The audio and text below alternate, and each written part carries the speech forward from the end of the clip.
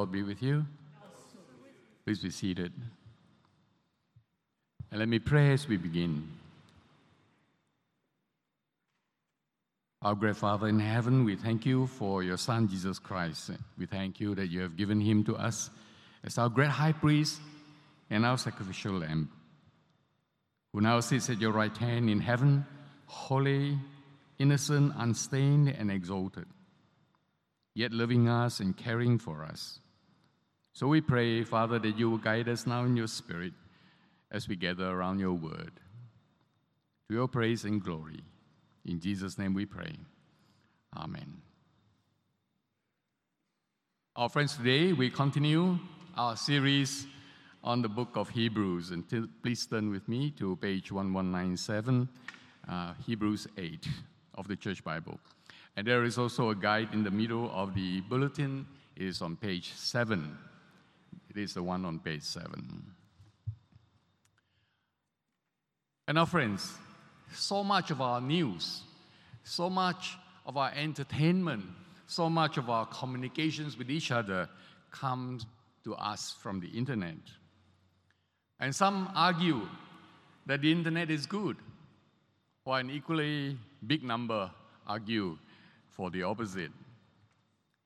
But I think everyone would agree that the internet influences how we see the world and how our reactions can influence the decisions of those in authority. Let me give a couple of examples on this. Just recently, a very short 30-second video of a popular restaurant in Kuala Lumpur, how they clean their plates. The video went viral. And this gustered public reaction quickly caused the authorities to close down the restaurant. And this was quickly followed by 5 more in the nearby area. Another recent video showed a father in Taiwan on his daughter's wedding day. And now this elderly man has written a letter to his son-in-law, but he wanted everyone at the tea ceremony to know what he has written. And so as the couple, the newlyweds, knelt before him, the elderly man, fighting with his tears and sometimes not succeeding, began to read this letter, and it went like this. He told the son-in-law, the first one to embrace her was me. The first one to kiss her was me. And the first one to care for her was me. Still, it is my wish today that you will be the one who will accompany her for the rest of her life. But if there comes a day when you don't love her anymore, please don't tell her. Come and tell me, and I will take her home. Now, friends, we can feel the sadness of the father of the bride as he faces the modern reality of broken relationships, broken marriages, when love dies, and marriage vows are broken, and the husband-wife relationship is torn to tatters. Now, friends, our passage today in Hebrews 8 tells us that unlike humans, we have a God who will never break his relationship with us. He will never break his covenant, his vows, his promises to us. And as for his love, it is very interesting to note that Hebrews only make 4 indirect references to love. You can find this in chapter 6, chapter 10, and twice in chapter 13. Unlike in other parts of the Bible, for example, the 4 books written by the Apostle John, where it is full of references to God's love. But if we read Hebrews carefully, we will find that it is full of God's love. For example, I'll give you a few examples. For example, Hebrews 2 verses 5 to 9, quoting from Psalms 8 about Jesus tasting death for everyone. Hebrews 4:14 about our great high priest, Jesus, who has passed through the heavens, describing God's only Son, Jesus Christ, who has died, resurrected, and has ascended to the throne of grace. Hebrews, speaking about Jesus offering himself as the ultimate sacrifice, the once and for all sacrifice, in passages like in chapter 9, in chapter 10, verse 10, in chapter 11, verse 2, chapter 13, verse 2, and 20 to 21. Friends, God in Hebrews showing himself to be our loving God who sacrificed himself to save an undeserving people for himself, a people who could not keep his covenant by themselves. Let me say that again. God's undying love can be shown in Hebrews as God himself sacrificed himself to save an undeserving people for himself, a people who could not even keep his covenant by themselves. And as we turn to chapter 8, on page 1197, we read from verse 1.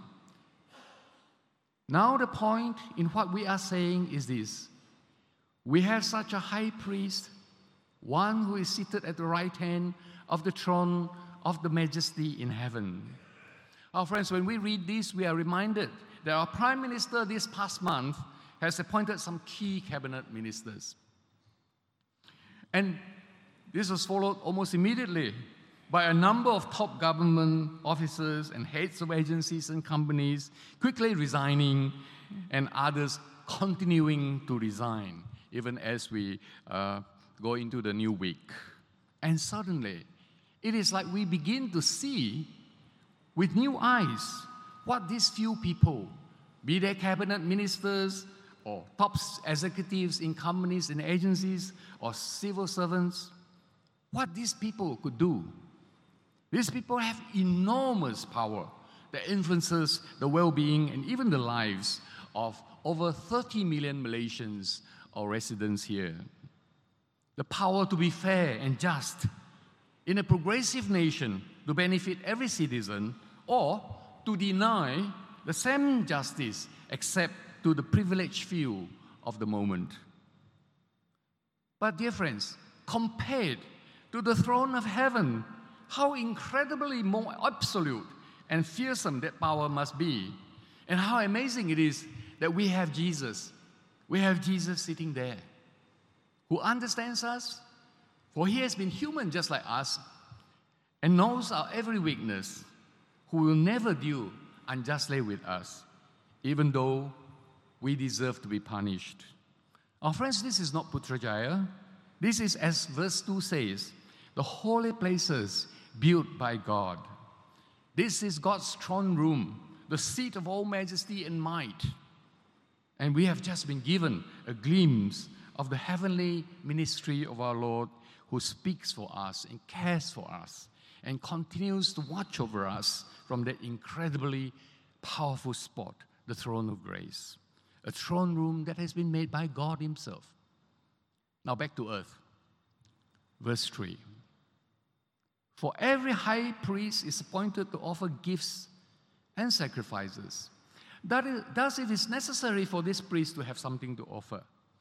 Those high priests, friends, who ministered to God's people in the past were mere human agents. They needed to perform sacrifices not only for the people that they served, but also for themselves.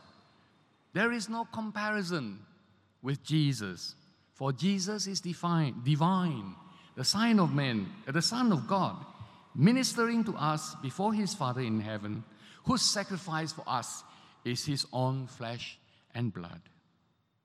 Another amazing thing, if you read verse 4, is that verse 4 says, Jesus, who serves us at God's throne room in heaven, will not even qualify to be an earthly priest.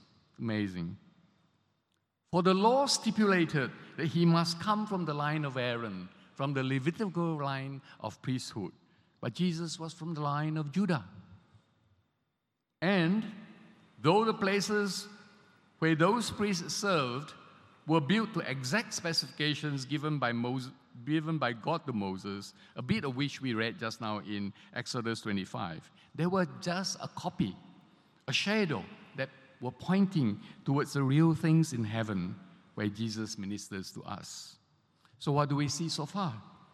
We see that the old system was earthbound, a copy and shadow, and not the real things.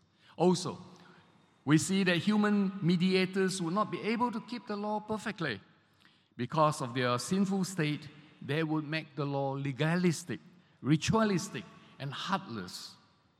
The old covenant through the law has become the imperfect covenant, not because it was faulty, but as Romans 8, verse 3 says, the law has been weakened by the flesh. So Jesus Christ have to come to bring a new and more perfect covenant. And here we are given a second glimpse again of that perfect covenant in verses 6 and 7. But as it is, Christ has obtained a ministry that is as much more excellent than the old, as the covenant he mediates is better, since it is enacted on better promises. For if that first covenant had been faultless, there would have been no occasion to look for a second. So how did we humans get the old covenant so wrong? Well, the prophet Jeremiah in verses 8 and 9, written about the year 600 BC, tells us where the fault is. And I'll just pick it up at the end of verse 9, on top of page 1197. The reason was, for they did not continue in my covenant, and I showed no concern for them, declares the Lord. It was because the people were not keeping the law as it was intended to be kept. The people did not have God in their hearts. Worship and obedience were just for show. And as we saw before, it has become legalistic, ritualistic, devoid of human kindness and love. The law that was worshipped for itself and what the powerful could get out of it: power, pride, honor, riches. Today, we see this reflected in good human laws all over the world when they are used without conscience or consideration for the normal citizen, for the weak and the helpless, whatever their race, religion, color, or creed may be. The old covenant was deemed imperfect because it did not lead to the true worship of God and love for his people who were created in his image. God had brought them out of slavery in Egypt, held them by the hand, as it were, and brought them out, gave them Canaan. And they and even their kings had hearts that were made of stone, and they rejected God. So God had rejected them because they did not continue with the covenant. However, the prophet Jeremiah pointed to a new perfect covenant that God had promised to establish. Let us first look at the basis of the perfect covenant from the human angle. Because, of course, the true basis of the perfect covenant is Jesus Christ himself. I'll again pick it up at the end of verse 10. The Lord says this way: I will put my laws into their minds and write them on their hearts, and I will be their God, and they shall be my people. Rather than on stone tablets from Mount Sinai, God will write the law into human minds and into human hearts. And there is more. Listen to this. God will be our God, and we will be his people. Now, this is not the first time, as you all know, that God has spoken these words or similar words in Scripture. For example, in the Torah and in the historical books, in Exodus 6:7, Leviticus 26:12, Deuteronomy 4:10, 1 Chronicles 11, verse 2. In the Psalms, for example, Psalm 50, verse 7, or in the prophets, Jeremiah 7, 11, 23, 30, Ezekiel 37, don't worry about them. There are too many of them. Joel 2, 27. The difference here is, in the giving of the new covenant, these words are now spoken by our God who gave himself for us. It is like a new and excitingly powerful statement, intimately loving and personal. God wants us. Your friends, see how different it can be with the world. There are so many countries in the world today that do not even want to own their own citizens, and then they blame them when they do not feel that they belong. nations that do not willingly accept their citizens in all their differences, and then blame them when they cannot commit themselves to the nation's ideals and hopes and values. But our God is the God who wants us and calls us his people. That leads us to the result of the perfect covenant in verses 11 and 12. And they shall not teach each one his neighbor and each one his brother, saying, Know the Lord. For they shall all know me, from the least to the greatest. For I will be merciful toward their iniquities, and I will remember their sins no more. Let me just summarize these long 2 verses. First of all, let's look at the word teach. The words of the Shema in Deuteronomy 6, verses 1 to 9, commanded the Israelites to teach all of God's commandments to their children and to bind them into little containers and tie them between their eyes, or put them on their doorposts or at their gates. But as Israel's history has shown, even this repetitive memorizing and external exhibition of the law could not make Israel obey the law. But now God has done this. God has internalized that law into their minds and into their hearts. Now, secondly, knowing the Lord.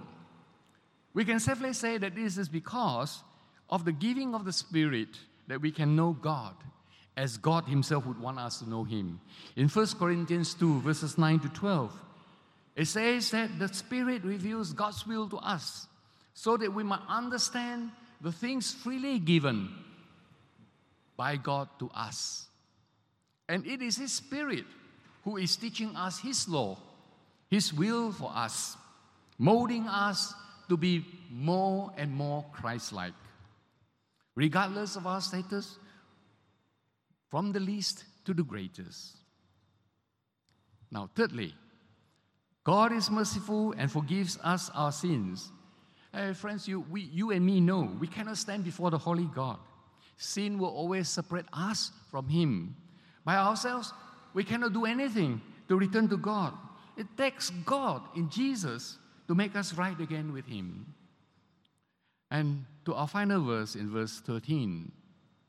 In speaking of a new covenant, God makes the first one obsolete. And what is becoming obsolete and growing old is ready to vanish away. The old covenant mediated by Moses, though he himself was the prophet of God, has been superseded by the new one. The shadows of the Mosaic covenant has been replaced with the realities of the new covenant in Jesus. That has been achieved through his death, his resurrection, and his ascension to glory. The new covenant that is mediated not by a mere human being, but by the Son of God, Jesus Christ himself. And as we close this chapter, Hebrews 8, what can we bring home with us this evening? I suggest 3 things for us. First, confidence and trust. Hebrews 8 makes us aware that nothing is more important or more real than Jesus Christ. We don't need big buildings or cathedrals as if they were the mainstay of our faith. If they are there, it's fine, that's great. But they are not the mainstay of our faith. We don't need the rigid rituals and practices of religion, especially when faith is not in our heads and not written in our hearts. We don't need the shadows when we can have the real thing, Jesus and his promises to us. Friends, we Christians are on a journey, passing through the world, heading for heaven, where Jesus sits on the throne of glory. We need only to trust in him. He it is who has promised us that he is with us till the end of this age, until he brings us home to be with him forever. Number 2, humility and service. Now, friends, Scripture promises us this, that when we serve God, the Christian will suffer. Some will lose their friends, some will lose their family, some will lose their social status. Some will be hated because they believed in Jesus. But when we stand strong in Jesus, we can serve in humility, not seeking our standing in church or community, but because Jesus calls us so to serve as he has served us. Always remembering that Jesus chose us for himself and wants us to belong to him. And always also remembering who has the absolute power, not only in this life, but in the next life to come. Number 3, making Jesus known. St. Mary's is called to glorify God together in response to his grace by making disciples of Jesus Christ. We are on a mission, friends, soldiers for and belonging to Christ himself. So I urge you to involve yourself in what we do as Mary's.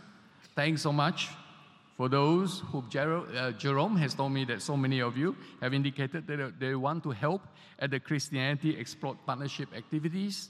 Thank you so very much for those who have volunteered. But then, having said that, not all of us are blessed for evangelism, but each one of us can help, because nothing is too unimportant. It could be in welcoming, it could be in serving tea or coffee, or it could be at the creche or the kids' church, or it could be in the teaching of the word, at Bible study or growth groups, or home fellowships, among others.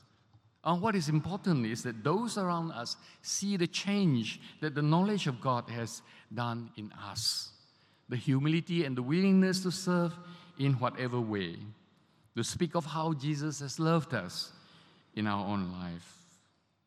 That in itself is making Christ known. So in summary, have full confidence and trust in the new covenant brought in by our Lord Jesus. Seek to serve in humility, not complaining or demanding special privileges or positions. And always, by our service, our speech, and our action, bear witness for Christ, even as the gospel changes us to be more like him. Let us pray. Thank you, Father. We thank you for Jesus and the new covenant that you have made in him. And we pray, Father, that you would help us to be strong in your spirit, to make Christ known. We pray, Father, that we will heed the law that you have put in our heads and written in our hearts. And so we pray for your wisdom and your strength. In Jesus' name we pray. Amen.